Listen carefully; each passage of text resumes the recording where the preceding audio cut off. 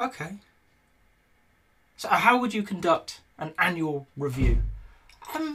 I think we have to unpack what we mean by an annual review before you can answer that question. What are we looking at? Are we looking at how you personally have performed? Is it a review by you, on you? Bit of a retrospective. Is it how you as a team have performed? A team level retrospective looking across the year? Or is it, as often happens, that performance review that comes around once a year? Okay. I'm going to look at the last one first, and I'm not sure which of the other two I'll jump to next. But that traditional thing, you're called in by your boss and you're going to have a chat about how you've done. You're going to get feedback. Okay?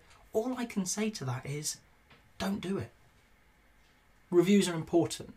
They're actually vital to your growth as a person and the organisational's growth as well. Okay? But why wait 12 months to give somebody feedback? I would instead move to more regular things. If I've got something wrong, I want to know today, not in 10 months' time when I can do nothing about it. I've been wrong for 10 months. So for me, when companies are still on that annual review cycle where they want to sit there and talk to somebody about how they've done over a year, it's too late. You could have had all that benefit for however long it is since you saw the problem. And the reality is, for the few that I ever managed to attend as an employee myself, they're only talking about the last 3 months because they can't remember the other 9. So you're getting feedback on 3 months out of 12. Well, if you can only remember 3 months, maybe 3 monthly is better. Maybe monthly, maybe 2 weekly. Whatever works for you. But if your company is in the position where it's running annual performance reviews and they're looking at you and they're letting you know how you're doing, I would look to break that cycle. I would look to bring that feedback more frequently so that people can act on it sooner and with more of an idea, a better idea about why that feedback exists. If you talk to me about something I did 6 months ago, good luck, I won't remember it. If you talk to me about something I did last week, there's a really good chance I will remember it and I'll remember my thinking. And maybe what you've seen is different to what I saw, and we can have a proper conversation at that point. So annual reviews, in the traditional sense, I'm not a fan of. I would rather shorten that time frame down to 3 monthly, maybe bi-weekly if you can get there. However, if we're looking at how did we do as an organisation, that could be good. Looking back at the year, what did we intend to achieve this year? What did we actually achieve? That's a retrospective. Okay? It is very similar to the sprint review and the sprint retrospective combined, in fact. Because you're going to go through that pattern. You're going to say, this is what we thought we could achieve. This is what we actually achieved. This is why there's a difference. Right? At Agile Centre last year, we had great plans in January 2020. And then the pandemic hit. So, Christmas last year, when we sat down and thought about how did we do, we thought we'd do this. We did this. But that's okay. We didn't expect lockdowns. We didn't expect the world to be in the turmoil it was.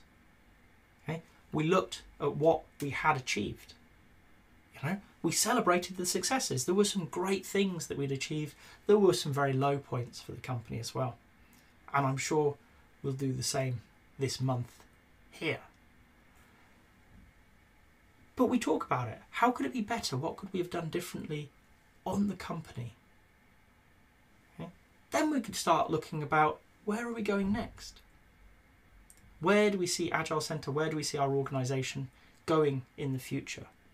Is that the right direction? Do we have the right things keyed up? Do we have the right skills within the organisation? And we're very much morphing, because we're a small organisation, but I would say any organisation is going to morph naturally at an organisational annual review into more of a retrospective feel. How did we work together? How could we improve how we work together going forward? What are the things we are going to do differently next year to make 2022 better than 2021, in the same way as at the end of 2020 we looked at how to make 2021 better than 2020. It's all about continual improvement. I'm wholeheartedly a fan of the organisational annual review cycle, when you're looking at how did we do as a company, how can we be better as a company, are we going in the right directions?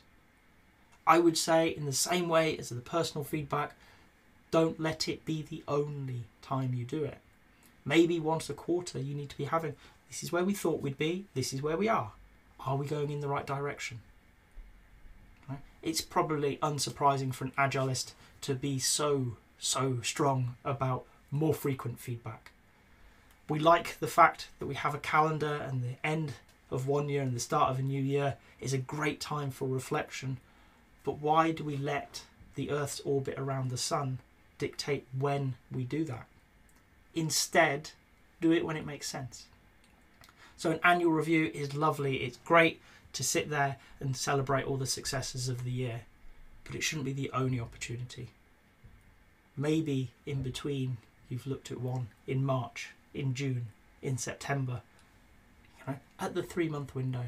And then now in December, you're looking at the 3-month window and the whole year to really encapsulate, actually, yeah, we did a great job.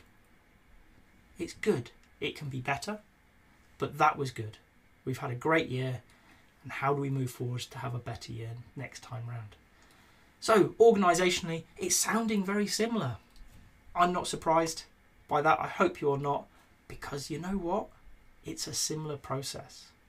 And when it comes down to personally, I do reflections. In fact, every January I will sit down and I will think, how did the last year go? How can I be better this year? How do I improve myself? Okay. But guess what? I also do it every quarter. In fact, I do it every month. Okay. Because I don't want to wait 12 months or even 3 months for that opportunity to say, okay, John, this isn't going the way you thought it would. Why is that? Okay.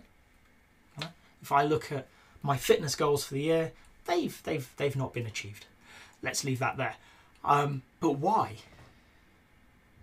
How is it, I've been busy, I've struggled to get the right levels of what I thought were, but is what I've done enough? In the new year, I'll come back and I'll look again and I'll say, actually, so that wasn't achievable. That was too much. What is more than you did, but less than you thought you could do? Where is that line that is a challenge but achievable? Okay. And again, repeat that as often as it makes sense. We love to look at annual things, but I would say if you want to get better, doesn't matter at what level you're looking, personal, team, departmental, organisational, you need to be reflecting more frequently than just once a year. If you've got to this point in the video, I hope you've enjoyed it. If so, a like would be appreciated. If you want to hear more from me, more answers to questions that maybe you've got in the Agile world, please subscribe to the channel. And if you've got a question that you really want answered, drop it in the comments. I promise we'll get around to it. Thank you.